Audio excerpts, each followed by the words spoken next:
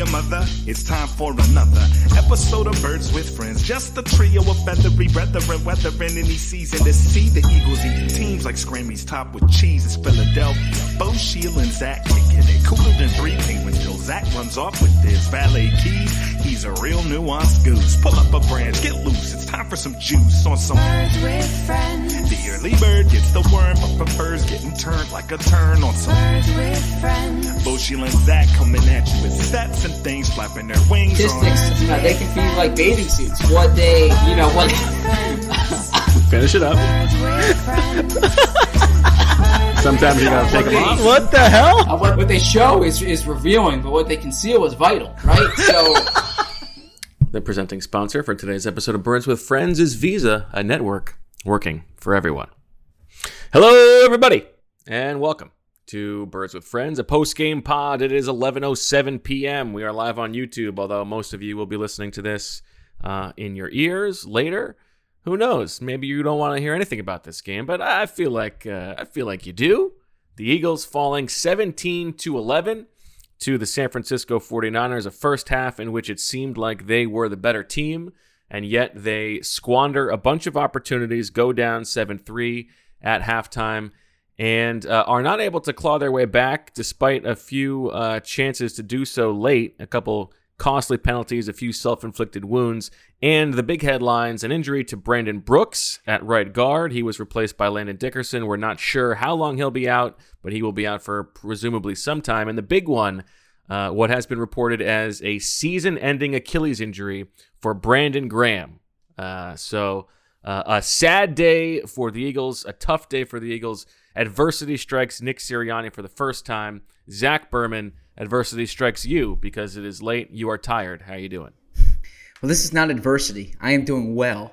Excited for this podcast. That was some hard sell you put on, by the way, saying, I don't know if anyone's going to want to listen to this, right? I don't know. Some people like they want to flush it away. They don't want to listen to talk about an Eagles loss. We're here not just to talk about the loss, but to really put it in perspective, right? Yeah, spin it forward. Every week is a story, is a chapter in the season. Every week is a season, as you say.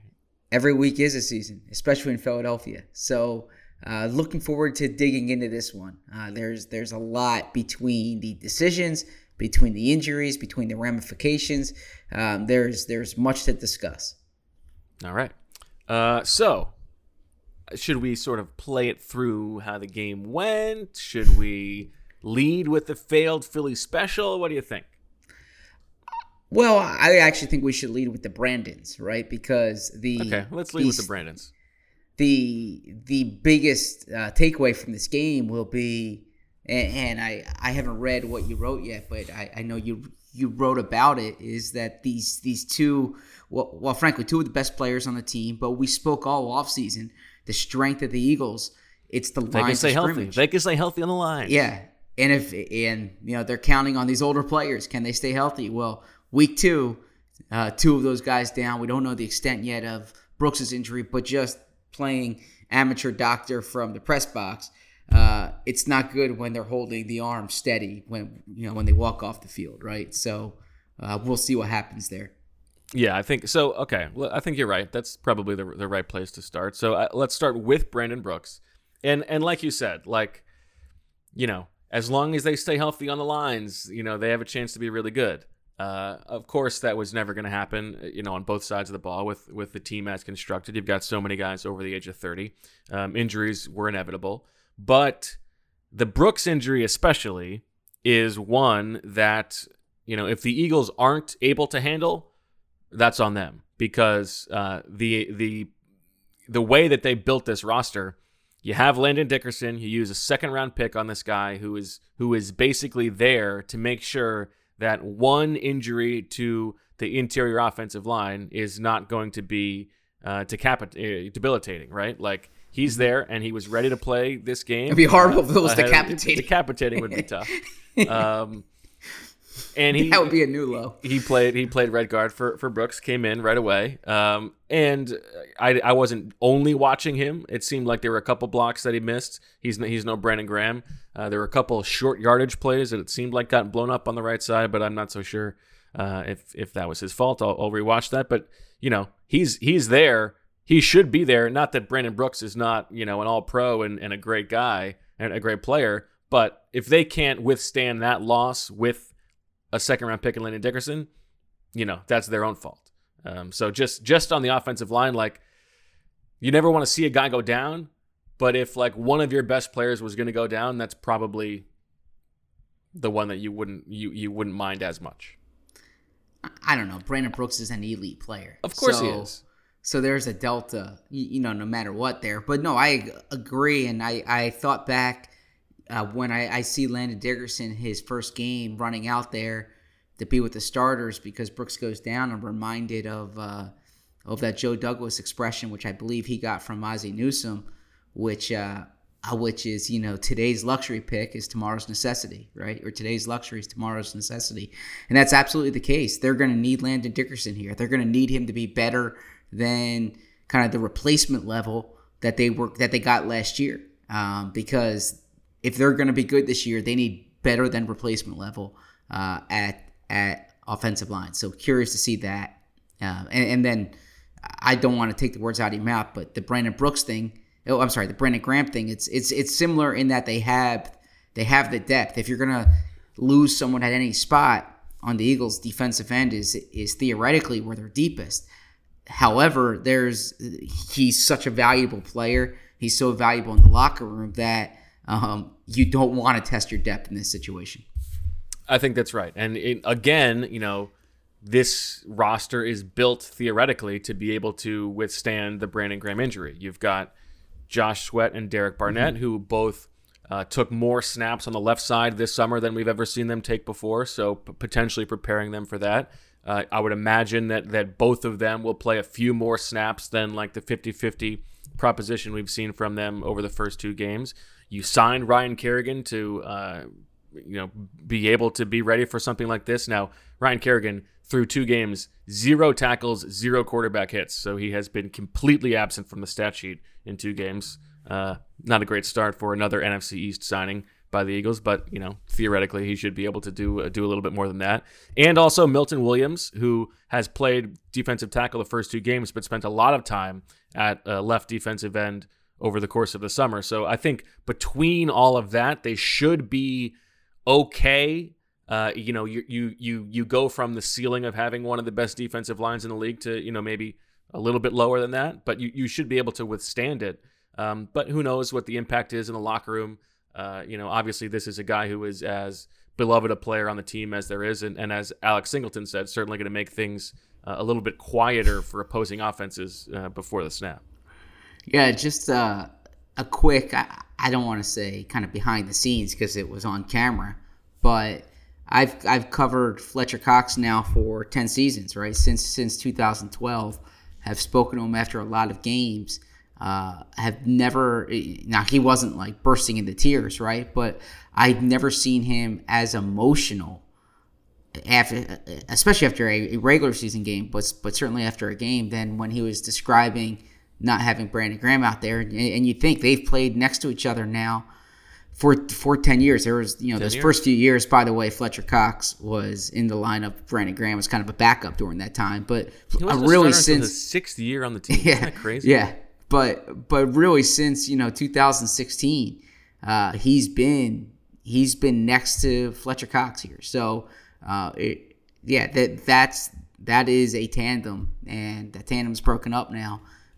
It's going to be interesting to watch, but like we said, they gave Josh Sweat that extension yesterday. Derek Barnett, a first-round pick, and we'll get to Derek Barnett later because I went back and that penalty was egregious.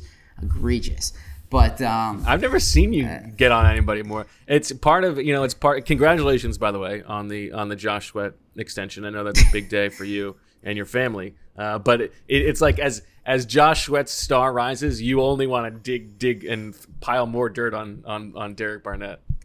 But I like Derek, actually. There's no dirt to pile on, but I mean that penalty there, and, it was and awful. again, it was awful. Yeah. I mean it's inexcusable. But we'll get to that in a bit. Should we get into the But listen, decisions? it's also like Josh Sweat needs to step up now, right? Like Absolutely. this Absolutely. is what you're paying him for. he needs to turn things up a little bit. So we'll see how that goes. Okay, let's go through the arc of the game a little bit, because the Eagles' defense starts great. 3 straight 3-and-outs for the 49ers on offense. The defense is flying around.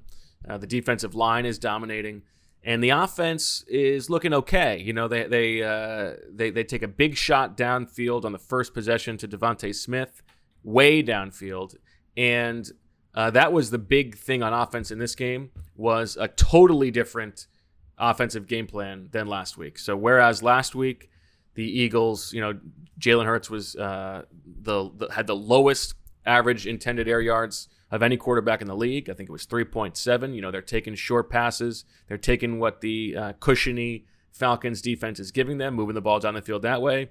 In this game, they took a bunch of shots downfield.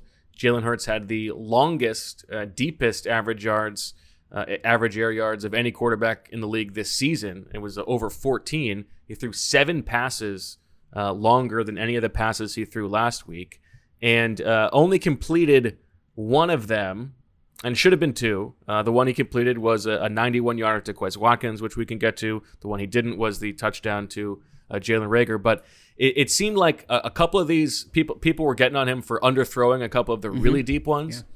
Yeah. And to me, the lesson on those was not that he underthrew those, but the ones that he underthrew were the ones that he didn't get out on time. It seemed like he got that ball out a beat late.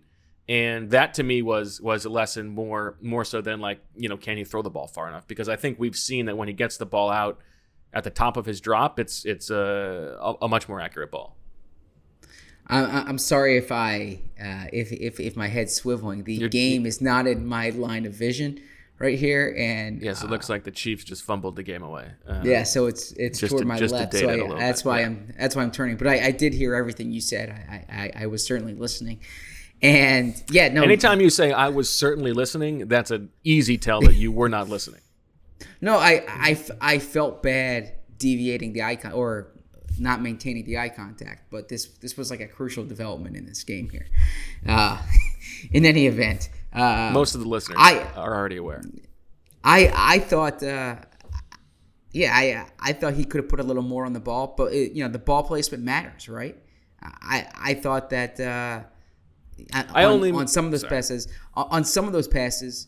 put it in a position where either he catches it or it's over his head and it's incomplete. Like I know there's a school of thought, if you underthrow him, he can come back to it. There's a better chance of drawing pass interference. But there were plays there, particularly with the Devontae Smith one, where he had his man beat. Yeah, like put it in front of him, let him accelerate underneath it. We saw, that great deep ball that he had last year to Deshaun in the Dallas game. Mm-hmm. He just threw that as far as he could and like. But again, that was like his initial read. He got that ball out quickly. He got it out on time. Yeah. And I think the one to Devontae, there was the one later in the game to Jalen Reagor. Both of those, he should have thrown farther. Yes, mm-hmm. Like he didn't. It wasn't good ball placement. But I think it to me, it's more about that he didn't get it out when he should have gotten it out.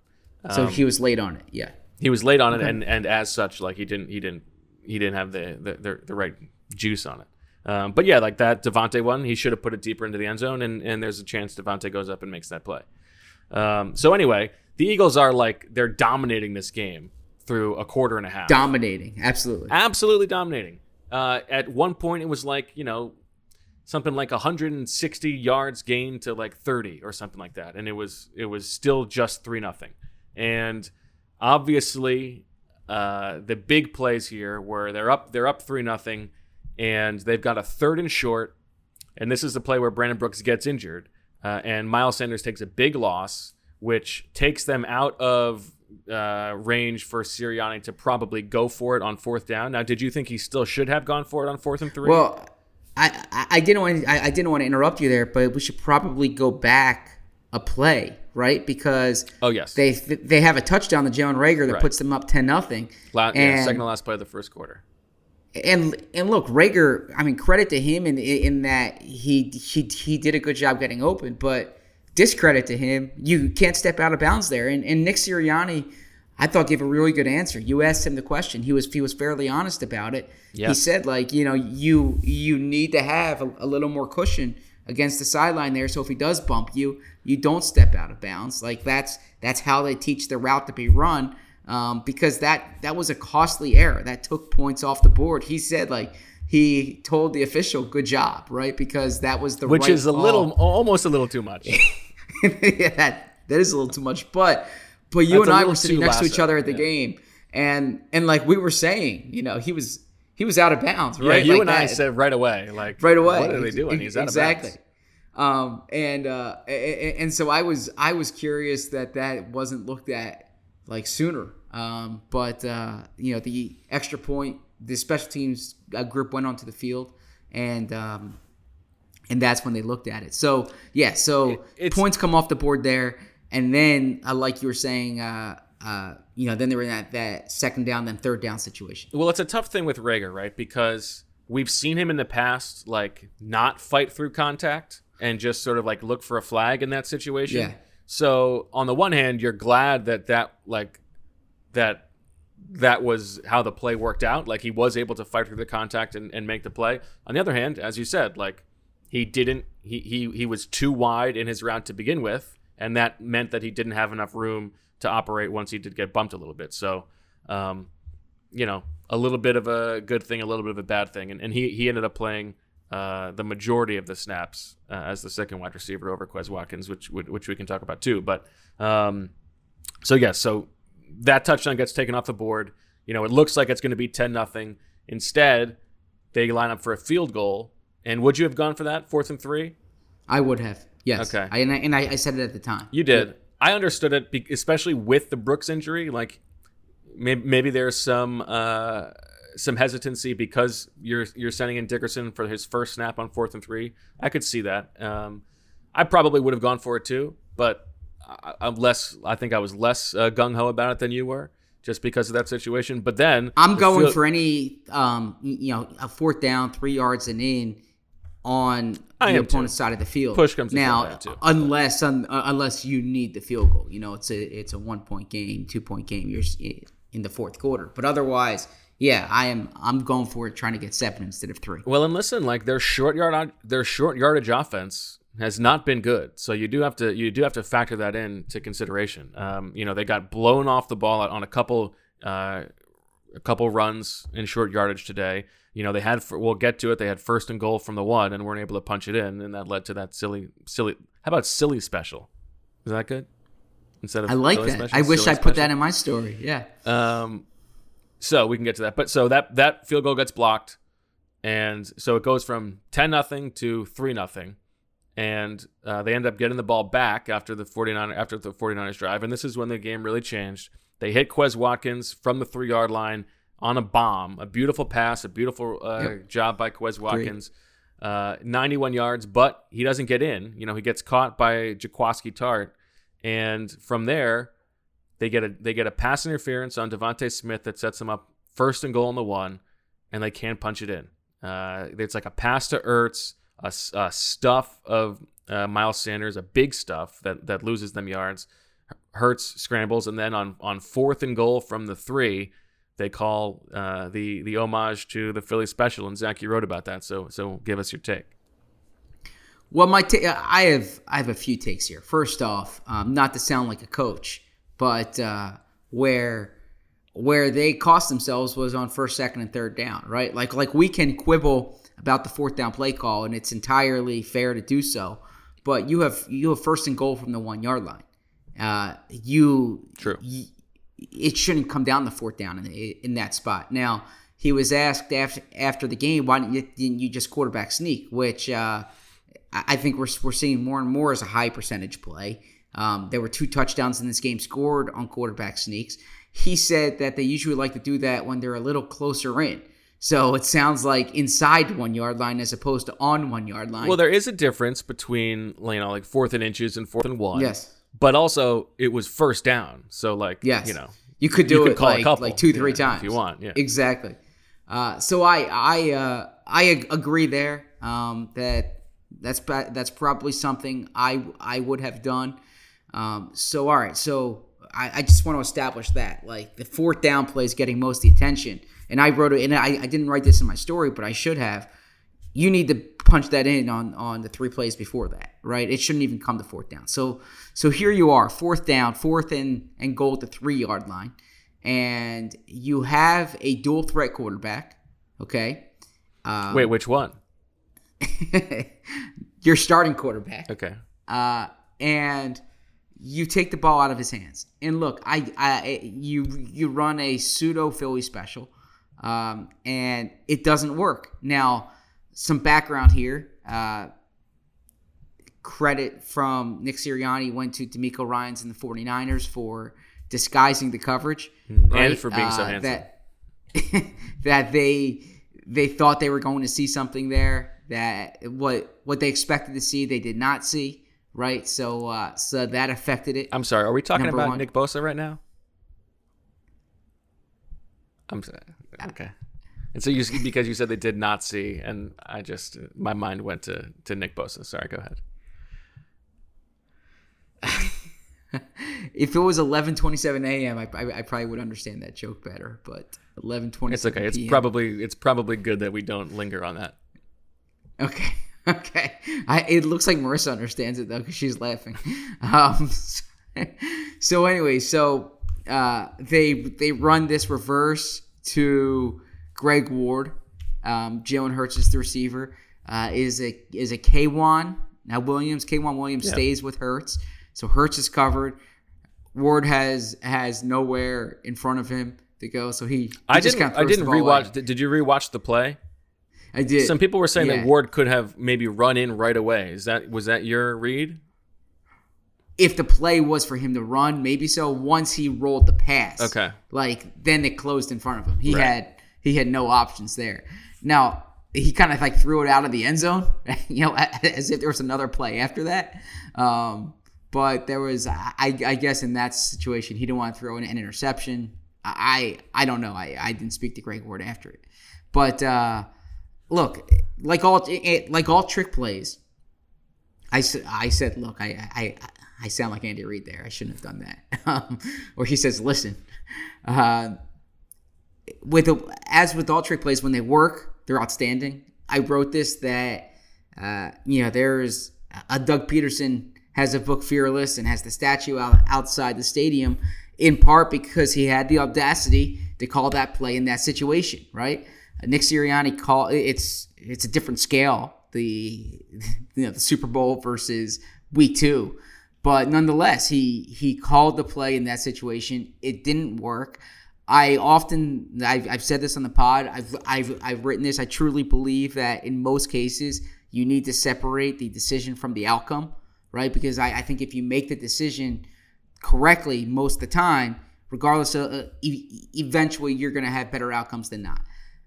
Trick plays are different. You have to judge them by the outcome, because this is all outcome oriented here. And it was a bad outcome for the Eagles. It was probably not the play to go with in that situation. I don't want to take the words out of your mouth here, but. And an argument or a discussion we were having when we were coming up was he doing that in essence like pandering to the hometown crowd? I think he was. Which I'll defer to you. And that's why I didn't like it. Like it was too cute for me, because I don't think that if he was the coach of the 49ers, he would have called that play. Like I think he really was conscious of the fact that it was his first game in front of the Eagles home crowd, and he was calling, a Philly special homage on 4th and goal. We've seen him. He was wearing an Allen Iverson shirt. He's worn the Philly stuff at press conferences. I think that he is very aware of that, and I think he was going for something there. And I think that's a little bit too cute for me. Now, if it worked, that place would have, of course, it would have been electric, right? Of course. And so that's what I'm saying.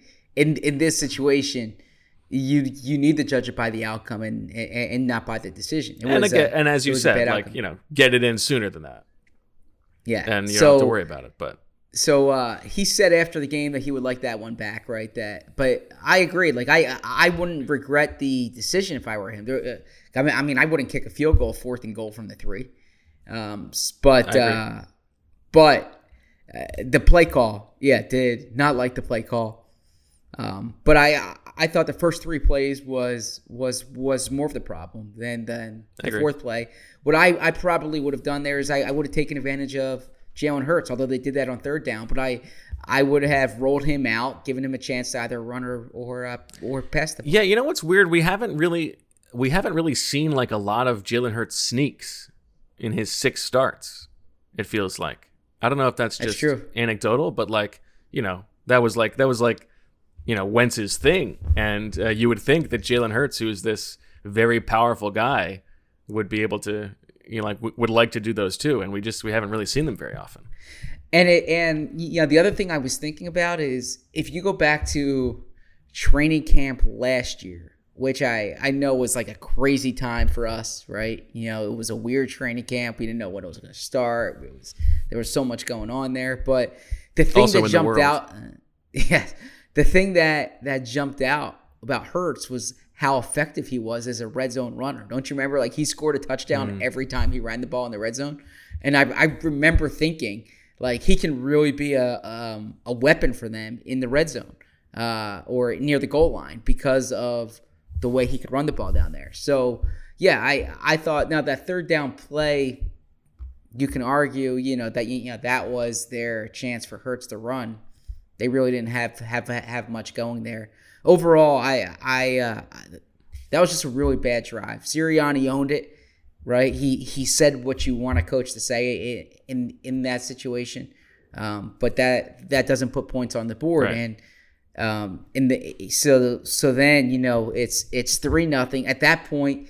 You could sort of sense at that point that the game was about to turn, right? Well, it was one of those things where this is going to cost them, in that they were dominating the game. Right. They had, and I don't think that the 49ers had converted a 3rd down all game at that point. By the way, I was listening back. They had the previous drive. That's why the Eagles were backed up on their 3. I thought they converted the 4th down on the previous drive. No, that might be right. No. They had they had a couple 3rd downs, I think. Okay, I would have to look that up. But anyway, go ahead. But a real quick aside, I was listening back, evaluating performances, and I think that I make a little too much. I wouldn't say a too big of a deal, but I think I mentioned too much 3rd down on both sides of the ball. You do love a 3rd down. Whereas I was reading a few weeks ago Shields' piece about the Bills, where their trick to being successful is avoiding 3rd downs altogether, right? You're right. So you're right. They had not converted a 3rd down, but they had picked up 3 first downs. Yeah, they picked up a first down. Yeah. But they had not converted a 3rd down. So the Eagles were forced. So that's a case where maybe you're focusing too much on 3rd down. Too much on 3rd down. They had still moved. They had still gotten first downs. Yeah. Sure. Okay. So in any event, then once like San Francisco was able to move the ball, you had the sense that those early drives were really going to cost the Eagles, and that's exactly what happened when they went 97 yards before halftime to score the touchdown. Right, and a lead they never relinquished. So that really was the game. They go 97 yards, take a 7-3 lead, go into halftime, and the Eagles. Well, I guess that's during that drive is when the Graham injury happens, but we sort of already touched on that. So into the big play, by the way, to Deebo Samuel, man, the first and only play over 20 yards the Eagles defense has allowed this season. Yep. And a huge one, obviously. So you understand why that's such an emphasis. Absolutely. Go ahead. What were you going to say about Deebo? Was it about his butt? It was not. No, I was not talking about his body. I was simply talking about him. I was talking about his body of work. He is a really good player. Nice. I'm like watching him in person. You can just see. I know that's right. He's a really good player. Yeah. Okay. And it's impressive how fast he is, given how much he's carrying. And then it looked like on the touchdown right after that play, the touchdown to Juwan Jennings, looked like Steven Nelson was maybe responsible for that. He was wide open. They got sort of mixed up with a little crossing route there. So that's that. Eagles open up the third quarter. They take that. They try to take that deep shot on third down to Devontae Smith. That one was underthrown. And actually, that was there was on that second down. There's a fumble by Jalen Hurts, and that one they got very lucky. And that was in a lot of ways. And somebody else said this.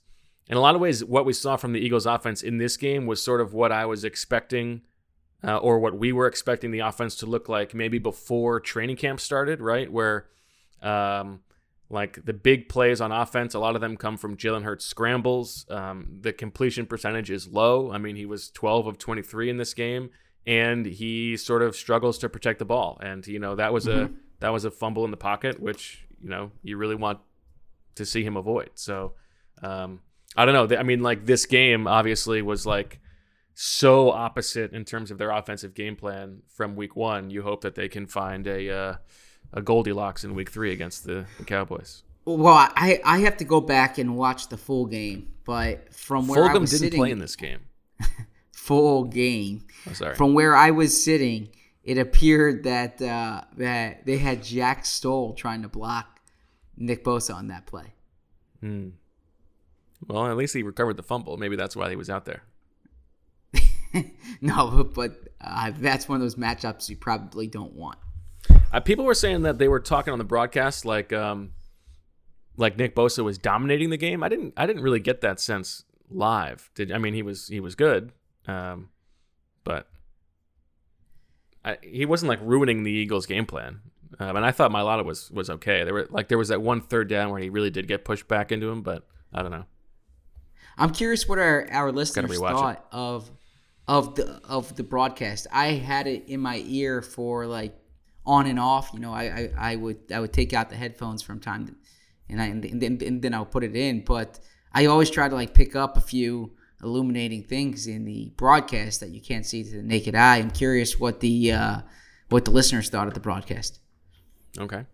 Looking for an assist with your credit card, but can't get a hold of anyone? Luckily, with 24/7 U.S.-based live customer service from Discover, everyone has the option to talk to a real person anytime, day or night. Yep, you heard that right. You can talk to a real human in customer service at any time. Sounds like a real game changer if you ask us. Make the right call and get the service you deserve with Discover. Limitations apply. See terms at discover.com/creditcard.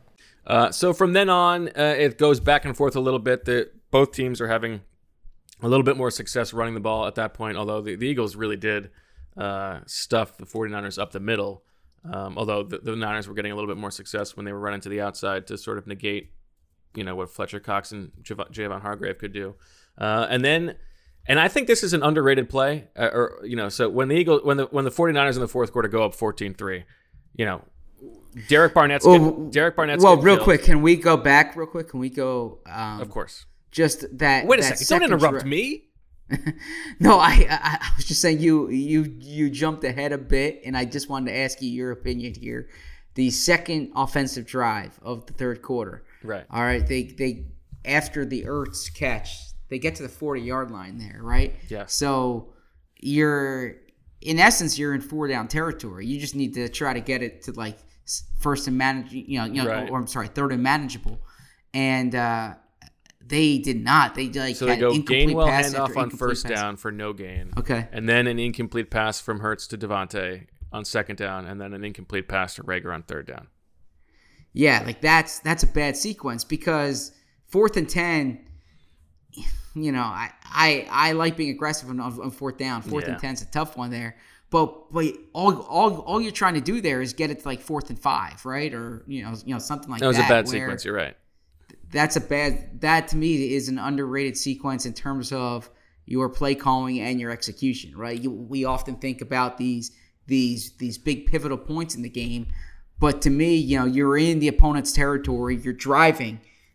You have a chance to at least put yourself in field goal range. You need to get a few yards on those first 3 plays. Well, it's an interesting drive looking at it because the Eagles start that drive from their 7-yard line and they go Hurts scramble for 9, Sanders run, Hurts scramble, Hurts run, Gainwell run. So that's like 1, 2, 3, 4, 5, 6, 7 runs in a row. Now, when I'm charting, I count like a scramble as a pass because that's what they're calling. But, in the box score, it's a bunch of runs. So you think you're having success running the ball. Then you get the pass to Ertz for first down. Then you run to Gainwell and he gets 0 yards. And all of a sudden, you're behind the sticks. You're behind script a little bit. And that pass to Devontae goes incomplete. And all of a sudden, as you said, you're facing 4th and long and you got a punt.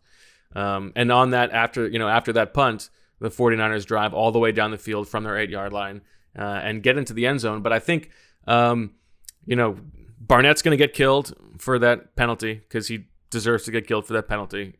Unnecessary, as you said. Kayvon Wallace, we'll talk about that play. But the Anthony Harris pass interference in the end zone on Mohamed Sanu on 3rd and goal from the 3 was a huge play. It was. It did not look like he needed to get physical there at all. That's a huge penalty because if that ball's just incomplete, it's a 4-point play. It's 10-3. You're still within a touchdown, and all of a sudden it's 14-3, and that game completely changes with 11 minutes to go. So I think Anthony Harris deserves a little bit of the negative spotlight shined on him for that play. I think it's a little bit underrated how huge that play was. Yes, you are correct there. And now I will kind of differentiate a pass interference from just a ridiculous personal foul, but still it's a spot where you can't have pass interference. Yeah, but you have to think about it like Anthony Harris committing pass interference is just like that's just within that's just normal play. What is what you're saying, right? That Derek Barnett doing that is not normal play, but for Derek Barnett that is just the way he plays the game. Like shoving somebody after the whistle is like for him the same thing as committing pass interference. But like the ball was on the ground and it's like Derek Barnett who had the greatest like fumble recovery in franchise history, right? His instinct there is like, who can I hit right now? Of course. Yeah, it's bad. But so anyway, the Eagles get behind. They get behind 14-3. First time all season they've really like had to play from behind, and they go. They get one first down and then punt it away, and then that's when those crazy things happen. They're down 14-3. There's about it's dwindling down between 8 and 5 minutes, and it goes from the unnecessary roughness on Barnett. And I'll let you get on your soapbox and get on him for never following the rules. Go ahead. Well, my issue there is, look, the next play, Kayvon Wallace, that was a helmet-to-helmet play, but that was like in the course of playing. Like it was a foul, but it wasn't like with the intention of being a foul. Yeah, right? that's an unlucky. There was no rationalization or justification for what Derek Barnett was doing there. It was like after the play, it was away from the play. Like it wasn't like the ball was there and he was pushing the guy out. It was in the definition of the penalty. It was unnecessary. It was an unnecessary roughness play. If he does not do that, even though the fumble went out of bounds, you're looking at 3rd and 15 from San Francisco's 27.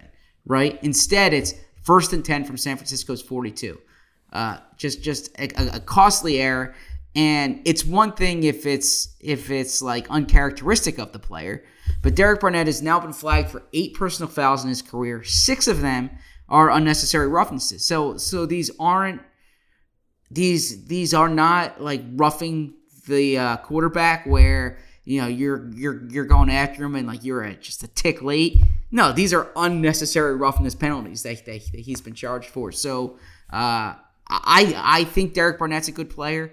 I think he's an underrated player, but I think he makes foolish plays that no doubt. I don't want to say he hasn't been held accountable for. I don't know what he's held accountable for. Well, accountability is one of the 5 pillars of this organization now. Yeah, like I'm curious. And this is not just in football. This is anything in life. You get what you tolerate, right? And they have tolerated this. No, they have tolerated this for too long, and it happens on a third down when it was a game-changing sequence. Justin Football would be a good name. Justin Football. Yeah. Okay. I've always loved the wrestler's name, Justin Credible. What a great name. I didn't know there was a since I was a kid, I was like, that's like one of my favorite word plays, Justin Credible. But my only point is that, like, from probably like a win probability standpoint, the Anthony Harris play was a bigger deal in the outcome of the game than the Barnett play, because you're still down 14-3. Sure. Anyway, then the Kayvon Wallace thing. It looks like they forced a fumble, and I know people are killing the refs. To me, that's much more of a league office thing than the refs. Like, if the helmet to helmet thing is going to be as much of an emphasis, point of emphasis as it is, that's the call. Like, it's unfortunate. It's ridiculous because there's nothing Kayvon Wallace can do there. He's trying to go low, and like the hit from Anthony Harris moves, knocks Trey Sermon so that his head's even lower, and there's really nothing Wallace can do. But at the same time, like, that's the penalty as it's written, I think, and like that's what knocked the ball loose. So you can't call a penalty and not give the 49ers the ball back. That's not how it works. You're right. And I'm reminded of I know you didn't watch much college football this weekend, but I watched one quarter of the big Princeton win over Lehigh. So shout out to a very well coached group of wide receivers. I want to look up his name again because I want to make sure. Yosevich, I think, is his name. Big, like, Honolulu, Hawaii pipeline for the Princeton Tigers, got to say. Dominant work. Go ahead. Sounds like a fun recruiting territory, right? Yeah, that's the one you want. I hope Coach Flynn called that one, as opposed to like Central Ohio, right? Don't knock Central Ohio for him. That was a joke. That was a joke for Marissa. That was a joke for Marissa. Northeast Ohio. That's where Northeast Ohio. I think I'm really bad at geography, but I'm you are Northeast Ohio. That is correct. You're right by the lake up in Michigan, up near Michigan. Yeah.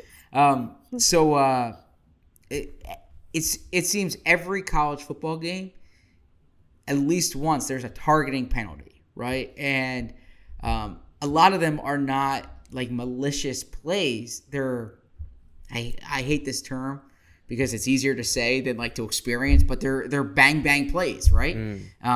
And it's always, to show like a dose of humanity, like it's always hard to watch these guys on the sideline, these college players, because they have to sit out the next game, or like they're ejected, and like they're just trying to make a tackle, right? There was it happened to Maryland on Friday night versus Illinois. Yeah, the Auburn player in the Penn State game, but it's like so. Kayvon Wallace was not trying to hit him with his helmet, but there's probably a way you can teach it. But like Bo said, Trey Sermon was going down, right? So he tried going low, and instead he hits the head. But by the letter of the rule, and he wouldn't have fumbled it otherwise. So that part makes sense, but not to belabor a point, they shouldn't have been in that situation because it should have been 3rd and 15 at the 27. Andre Yosivach, who had 2 touchdowns, including a beautiful fly route and nice throw from the quarterback in the third quarter. Wait, so then following the penalty here, and again, I don't mean to make this a play-by-play podcast, but I don't want to come off as a Sirianni stan. I have no objection to using your timeouts there. Was that? Neither do I. Some people were questioning that. I have no. Yeah, I think that's the right move.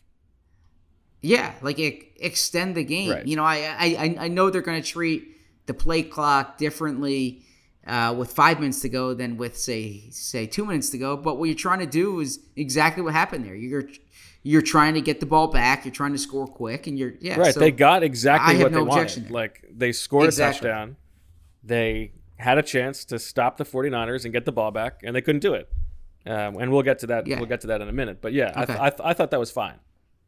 Okay, good. Because I saw Sirianni was asked about it, and I had no objection using your timeouts in that spot. Zach, we are like towards the end of the podcast, and Marissa has reminded me that we need an ad break. So let's throw that bad boy in before we get to the end of the game.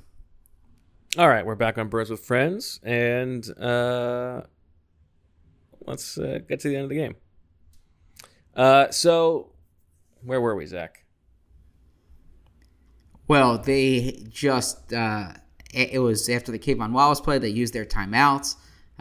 So there's some Dave Chappelle thing going on in the chat that really distracted me. For a second, I thought someone said he died. Okay. And that's why that's why I totally lost focus. So they kicked the field goal. So now it's 17-3. He did not. Let's just make that Okay. very clear. Okay. Yes, Sorry, he Zach. did not. No So they problem. kick the field goal. The Eagles get into their to- the Eagles get into their up tempo offense, and this is sort of like the best version of the offense. It's almost unstoppable. Exactly. It's like if you're sending everybody down and Jalen Hurts can just run the ball. You had a bunch of easy scrambles, and they get the completion to Goddard, which was a tight window throw, and a good job by Hurts on that throw, and a good catch by Goddard, and then they score. So it's 17-11. Now we got to talk about this because Wait, real quick though. And again, I don't mean to interrupt you, but it's good. I don't mean to focus. What's good for the goose is good for the gander. I don't mean to focus on the minutia either, but just some observations here because we are going over the game. Is Jalen Hurts it was a very veteran move, drawing that unnecessary roughness, Yes. drawing the late hit, right? Like he was, if you're Jimmy Ward, you're Jimmy Ward. Who wants to know? Who wants to know about me? If you're Jimmy Ward, you don't want to give him free run down the sideline, right? So you want to push him out of bounds. So Jalen Hurts is like he steps out of bounds right when Jimmy Ward's coming over, and so when Jimmy Ward hits him, he's out of bounds. So Great it was job. like a very veteran move getting those 15 yards. Yeah, absolutely. So we've been wondering about Nick Sirianni's commitment to best practices of what we know are analytically sound in-game management ideas. And it didn't seem like this was one that he was all over, because at first the field goal or the extra point unit goes on the field, but then he calls them off and sends on the 2-point conversion, which they get. And if this is a new concept to you, it makes complete sense. If it's late in the fourth quarter, you're down 2 scores. That means you're going to need to kick two extra points anyway in order to tie the game. And if you think that a 2-point conversion is about a 50-50 proposition, which it is, that means that you have 2 chances to get the 2-point conversion. So even if you miss the first one, there's a good chance you're going to get the same result as if you had kicked 2 extra points. But if you make the first one, then all of a sudden you're only down 6. You have a chance to win with an extra point if you score that second touchdown. So it makes total sense. Good job by Sirianni doing it. They had struggled in short yardage all game long, so maybe that would be a reason not to do it, but they did. They converted, and they're down 6. Then the Niners get the ball back. They need 1 first down to win the game, basically. And that second down, I said to you, I think they're going to throw here. And it was a good. You were all over it, man. This was Garoppolo's best play of the game, I thought, because he looked off. I don't think Juszczyk was his initial read, and then he hits Juszczyk for the 8-yard gain, setting up the. Is it Juszczyk or Juszczyk? I think it's Juszczyk. I thought it was Juszczyk. I think it's Juszczyk, and they call him Juice. Okay. That's what I've heard. So you them call both him get a Juice. point. Yep. No. I don't get a point. I mispronounced his name. I mean, I'm pretty sure. I wouldn't. Don't quote me though. Did you know he went to Harvard?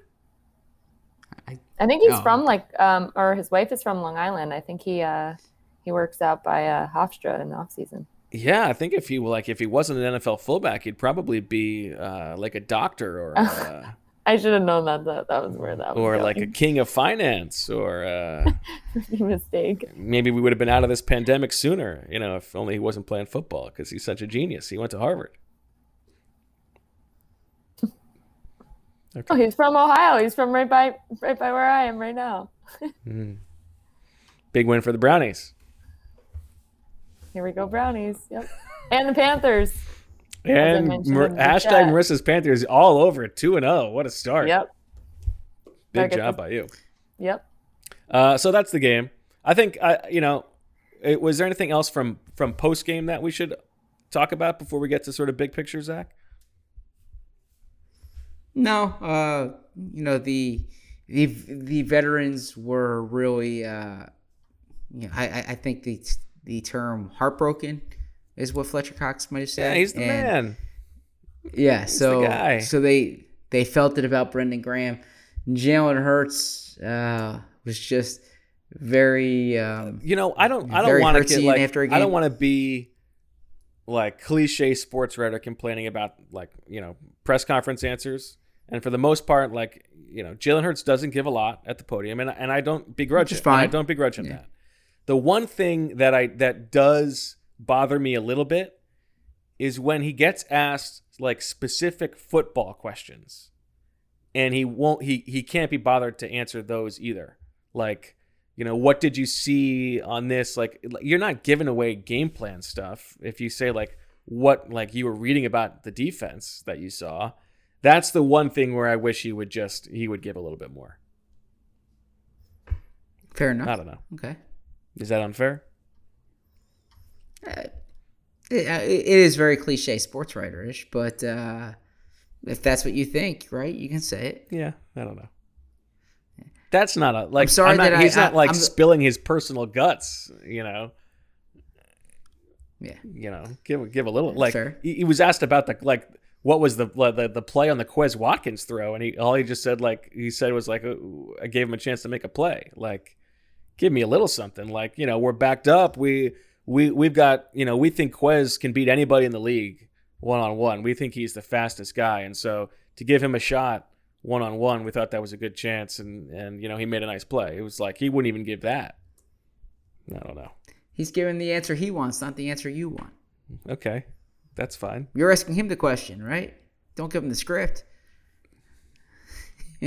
Sorry, I feel bad. I screwed up Juszczyk's name. That's what you feel bad about? Yeah, because I believe but in my head, I kept seeing today they were calling him Juice, so I thought it was Juszczyk, but I guess that's just his nickname. And in any event, my fault there. How about Daniel Brunskill go to school? I don't know. Oh, Neither. So, he did play in the AAF. Oh, Do I get credit for that? I guess you do. Well, you certainly get more credit than Zach got. Sorry, yeah, Zach. no, that's no problem. I should know that, but I did not know that. He went to San Diego State. That's a tough one. All right, give me another one just so it doesn't keep me up like that. How about Josh Norman? Down in was it Coastal Carolina or was it no, it wasn't Coastal. It was was it Coastal Carolina? Yes, Coastal Carolina. Nice job. Okay. Okay, you Okay. can sleep. You can sleep. Okay. All right, so let's close with this. Big picture. Now that you have seen the Eagles through 2 games, first of all, did this game change your opinion of them based on what you thought heading into the game? And how do you feel about them overall? So big picture, I look at it this way. Number one, they played well enough to beat a team that was, I think, at the 6th best odds or thereabouts to win the Super Bowl going into the year, right? So this is a really good team they were playing against. And I know the 49ers were missing players, but if you didn't know anything about either team going into the game, We lost Marissa. Um, Now the wheels if can you really didn't- come off. Let's. If you did not know anything about either team going into the game, and you were just watching it, you would say, the Eagles are very much in San Francisco's territory, or San Francisco's not as good as we thought. So I think the way that they competed against a good team shows that they're going to be in the mix in the NFC East. That said, they are not good enough to lose games that they're capable of winning, especially at home, right? Like this is one of these games that down the road they will regret because they're not going to be like a 12-win team in my opinion, right? So hey, welcome back. Welcome back. I just had a panic attack. No problem at all. StreamYard just like totally cut out, and I'm like, oh my god, is it still going? You're pulling a I'm glad you guys were okay without me. Back. That woke me up. That gave me a second wind because I was having a panic attack. So 56 minutes into the episode, Marissa is finally awake. Yes. Hello. So I look at it like this is one they're really going to regret because it was a winnable game that got away from them. That said, I still think they're going to be in the mix for the NFC East. This is a bad division, as we saw Thursday night. I didn't watch the Cowboys game today. I only saw the end of it, but the Cowboys narrowly won that game. It's going to be a big game, obviously, down there Monday. But I think the Eagles are going to be in the mix. I just think you can look at it like a credit to them for hanging with San Francisco, but discredit to them for not being able to pull out this win. Yeah, I think this is a learning curve game. I think Nick Sirianni has to learn some lessons from this game about his play calling and about the game plan. And I think this is a team that is both old and young at the same time. And like the young guys made some mistakes in this game, and so, I guess so did the old guys too.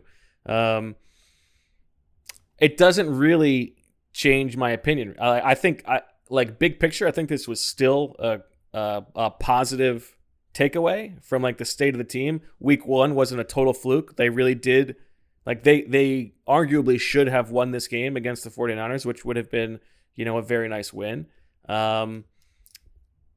Like the offense, Nick Sirianni is not some like genius who's going to have a great game plan every week. Okay, we learned that. Yeah. Jalen Hurts did not completely change who he is. Okay, we learned that. But the defense, I think, still has a chance to be pretty good. I think the offense can still be interesting. And as you said, like the defense is, the division is still very much there for the taking. So to me, like if I watched these two games before week 1, I feel better than I did before the start of the season. I think this team could still win the division. I think the Giants stink. I think Washington is not good. And, Dallas, if they stay healthy, is probably the favorites, are the favorites. But that's fine. I think overall you're feeling pretty good as a whole if you're the Eagles. You've got some injuries that are tough, hopefully not decapitating, but and this loss hurts. But overall, I think it's fine. Well, going into the year, first off, we both said like the early portion of the schedule is more unforgiving than tough. The latter portion of the schedule. So that's one thing to look at. The other thing is we said going into the year that the top half of their roster is good competitive, right? They lack depth. Now, like we mentioned, they lost key guys at spots where they have depth, but the group is thinning quickly, right? Like there's, if there's one more injury at defensive end, then all of a sudden your strength is no longer a strength. If there's another injury on the interior offensive line, right? Like if Kelsey went down now, for instance, right? That changes the equation. So I know you can say that with most teams, right? That if you lose two guys at a spot or something like that. But it's something to pay attention to because I don't think this is a particularly deep team. I think that's fair. All right. Well, Zach, I guess that's all we got. I believe you and I tied in Super Swordcasting this week. I think we both hit 2. We did. Congratulations to us. We did. I had far more confidence in Trey Lance than 49ers apparently did. By the way, I until that last drive of the first half, I thought there was a chance that they might pull Jimmy G at halftime. He was missing a ton of open receivers. So Trey Lance, I think, comes in soon enough. Anyway, One quick thing, not to pander to fans, but Don't pull a Sirianni. It was great, like being at in the stadium with fans there. It didn't feel normal last year. Like walking from. What do you think of the white shirts? What's up with I had that? no issue with it. I mean, it's not like the Eagles were wearing white though. Like that's like Penn State last night. about right? some green shirts? Yeah, they were. It might be pretty hot, to wear green shirts. Come out on. there. I don't know. It's not black. Green is fine. They should have been green shirts. They should have matched the colors of the guys on the field. The 49ers were in white. And speaking of which, actually, there were a ton of 49ers fans at this game. There were. I do not remember ever seeing that many fans, like from the opposing team at an Eagles game. It's been a long time. Well, San Francisco has not come in that often, right? They were here in 2017 when they were not very good. That was actually the day before, 2 days before they traded for Jimmy Garoppolo. That was C.J. Beathard. And then, they really didn't come in that often. So I do think they have a large contingent, especially people who were coming of age during the 80s and the 90s when they were elite, right? So that didn't necessarily surprise me. But it was great walking to it was great parking the car, walking through, tailgates, seeing, feeling that I'm sorry, it's late at night. Feeling the energy. Yeah, it was an exciting situation. Marissa, quick question. As the highlight comes on here, how did Zach Wilson do today? Oh man. Well, so actually our Jets host is on paternity leave. So I have been hosting the Jets podcast with Connor Hughes. So yeah, tomorrow morning, 9 a.m. That should be a fun one. He's not dedicated enough to do a podcast the day of the game. That's interesting. Thank God. He actually had TV in the city, so we did not do it today. Thank God. That's a flex right there. Yeah. But 4 interceptions. You'll never see a guy who can throw interceptions like this. So I have their rundown open, and I was trying to get creative, and maybe I should have Bo help me write this. Something about because you got booed, and there's the whole. He got booed. Oh, he got booed like big time. He got booed big time, and the whole Sam Darnold seeing ghost things when he played the Patriots at home for the first time. So basically, I wanted to write a lead into the podcast, something about it's not even October, and we're talking ghosts and booze and something along those lines. But I'm really tired, so I might just say that's pretty good. 4 interceptions, but. Yeah, it was a rough day for Zach Wilson. I like that. And the By the way, there's a chance here, and it might be a pretty good chance. And this is Marissa's Panthers. That hashtag like Sam Darnold's a better quarterback than Wilson, and the problem was Adam Gase and not Sam Darnold. I mean, right? Like that. Did we not see it with Tannehill? Like, there's precedent, exactly. right? That was last year. Hashtag Marissa's Titans. It's like I'm following Gase's old quarterback. Yeah. That's a good strategy. That is a good strategy. But, just take the over on Gase's failures. Yeah. I mean, he had 300 yards today against that Saints D. Yeah. They're 2-0, so yep. No, it's something to think about. Definitely, for sure. Yeah, not good for your franchise quarterback to be booed on his first start at home. So I wonder how his mom's going to take it. No comment. I'm going to give some very specific details for the sickos out there, because I know Dennis is still listening, even though he was at the game and probably took note of all these things himself. Some changes from Jonathan Gannon personnel-wise on defense.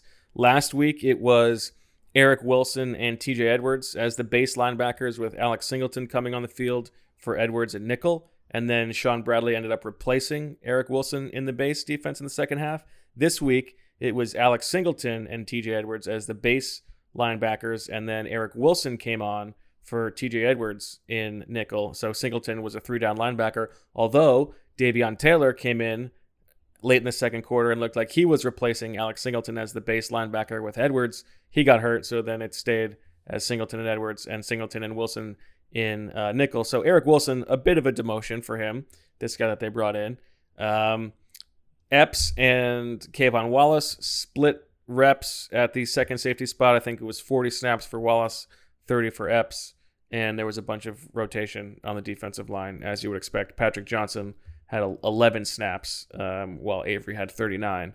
And then on offense, it was Rager had the second most snaps, a wide receiver. Quez had the third most. A lot of Greg Ward in this game, much more than last week, and not as much J.J. Arcega-Whiteside. And it was about 75% 11 personnel for the Eagles in this game. They did not play much 12, and they did not throw to the tight ends much at all. Only 3 catches combined for Ertz and Goddard. So just some notes to wrap that up. And then real quick, because I know draft pick watch is something that fans are into. Carson Wentz ankle injury in Indianapolis. We'll find out the extent of it, but he left that game early. Colts are 0-2. And then the Dolphins, something to watch because the Eagles have their first round pick. Tua carted off the field, ribs injury. We'll see what happens there. They are 1-1, so something to track. Yes, good news for both draft picks. All right, Zach, we will be back on Tuesday, even though everything moves back this week for the Eagles. Everything is pushed back. So I think we're going to go Tuesday, Friday this week, most likely, although we will set that in stone. 8 o'clock Tuesday night will be our next pod. You can watch live on YouTube, or you can just listen, and it'll be in your ears. Right, Zach? Correct. I'm trying to see. I'm stalling because I'm hoping that the 49ers man coverage versus zone coverage percentage is going to be updated on True Media, but it doesn't look like it's going to get there just in time. Oh, well. Anything else we needed to pay attention to? You want to go to sleep? No, You're yeah, desperate to I'm close sorry. your eyes. I gotta get up pretty early. But I enjoyed this pod and looking forward to doing a much better job on Tuesday night. I'll have more juice then. Juice check. I'll be a juice check Tuesday. Okay. All right. Well, for Sheil and Marissa and Zach, I'm Bo. Thanks for listening. And as always, we love you.